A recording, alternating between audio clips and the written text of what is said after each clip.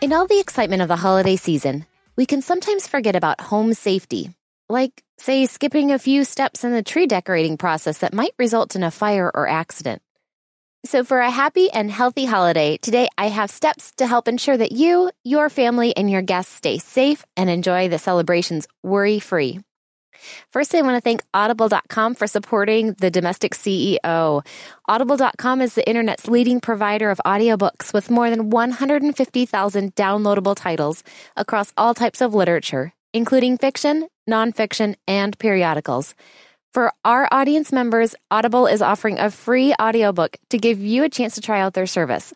Just go to audiblepodcast.com/CEO. Now, back to the tips. First, we're going to start in the kitchen. Did you know cooking accidents are the #1 cause of house fires? Here are some kitchen rules to follow, and not just at holiday time. First, it's easy to lose track of what's on the stove when you're multitasking, but an unattended pot can quickly turn into a disaster. Stay focused when cooking, and don't leave the kitchen for any great length of time when you've got a pot or pan on the stovetop. Next, keep a fire extinguisher handy, and be sure to check it regularly to make sure it's still charged. If not, get it recharged or purchase a new one. Third, keep baking soda handy if a small fire breaks out on the stove. Baking soda is awesome at killing a grease fire. Also, if you plan to use a turkey fryer for your holiday meal, be sure to read all the instructions and follow all of the safety rules. If you're unsure about any of the instructions, watch a few videos on YouTube showing the right and even the wrong ways to use a turkey fryer. You don't want to mess around with those things. And finally, if using Sterno to keep foods warm on a buffet table, be sure someone is monitoring this. Keep anything flammable like table runners, tablecloths, or cloth napkins away from any open flames, including underneath Sterno. I've seen those go up in flames before personally. Next, let's talk about some lights. Who doesn't love a lot of twinkling lights? Holiday decorations are lovely, but be sure to take all the appropriate safety measures when lighting things up.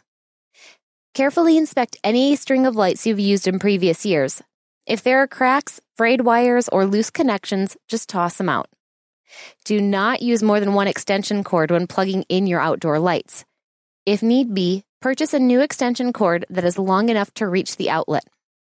When stringing lights outside, be sure they're certified for outdoor use. And when putting up outdoor lights, don't use a staple gun or nails, which could puncture through the electrical wiring. Instead, use hooks specifically designed for outdoor lighting displays. Keep electrical connectors or multi-plug outlets off the ground, especially away from rain gutters. And turn holiday lights off whenever you leave your home. This goes for both those inside and outside lights. Now onto the Christmas tree. Whether you choose a real tree or an artificial one, each has its own set of safety rules to follow. If you're using a pre-lit artificial tree, take time to inspect as much of the lighting wiring as you can. Generally, the wiring should be fine, but as your tree ages, so do those wires. If you store your tree in an attic or garage, the climate can actually take a toll on the wires, causing them to become brittle or broken. When in doubt, use new lights on your old pre-lit tree, or purchase a new tree. If you prefer a fresh, real tree, don't buy it too early. Trees can dry out quickly, especially in places like Phoenix, Arizona, where I live. So look for the freshest possible tree you can find. When shopping for a tree, grasp a tree branch and pull it towards you. If lots of needles come off, move on to the next tree. Once you have your tree home, saw off about 1 inch from the bottom of the trunk so you've got a fresh cut that can absorb more water more efficiently. And always keep fresh trees away from sources of heat, like fireplaces, heaters, heat vents, and direct sunlight. Lowering the room temperature will also help slow the drying process, resulting in less water consumption each day. Inspect the strings of light before you put them on your tree. Look for those cracks, breaks, loose lights, and frayed edges. All of these are potential fire hazards. Throw those lights out and opt for a new string. And check the water level on your live tree daily. A well-watered tree will last much longer. And since a dry, brittle tree is a huge fire hazard, also do a daily check to see if any needles fall easily off the tree. take any tree in this condition down, even if it's a little before the holidays, because it is a big fire risk. And this may go without saying, but do not display candles on or near a Christmas tree. That's just asking for trouble. And again, turn off the Christmas tree lights when you're leaving home, just in case. Now we're going to move on to candle care. While I absolutely love the glow of burning candles during the holidays, I think candle safety is hugely important. I had my own learning experience with this a few years ago when my best friend had her Christmas wedding in my backyard. We had lovely tall hurricane lanterns displayed all over the backyard and patio, with beautiful candles burning in each one. What we didn't think of was that adults, yep, not the children, would not pay attention to where those candle holders were displayed. A woman backed right into one, and we watched as her leather jacket almost went up in flames. So avoid any candle-related emergencies with these tips. When using candles in a display, such as the one I just mentioned, opt for battery-powered flameless candles. I know these aren't as aesthetically pleasing as real ones, but hey, it's better than a torched guest. If children will be present, keep candles high and out of reach. I don't care how well behaved the kids are. A flame and melted wax are just too tempting not to get close to. Remember, this is true with teenagers too.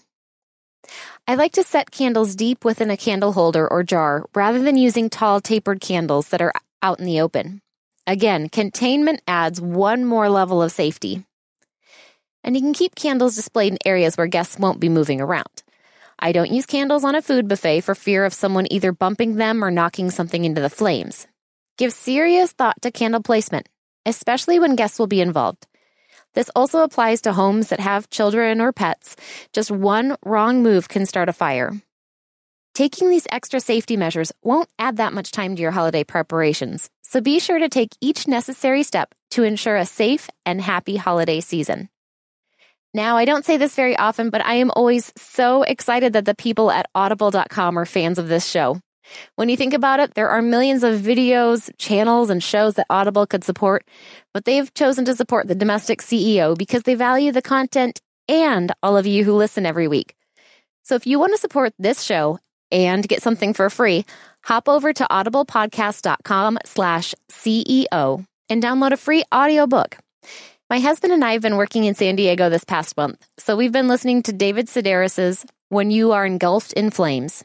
The dry humor keeps us entertained across miles of Arizona and California deserts.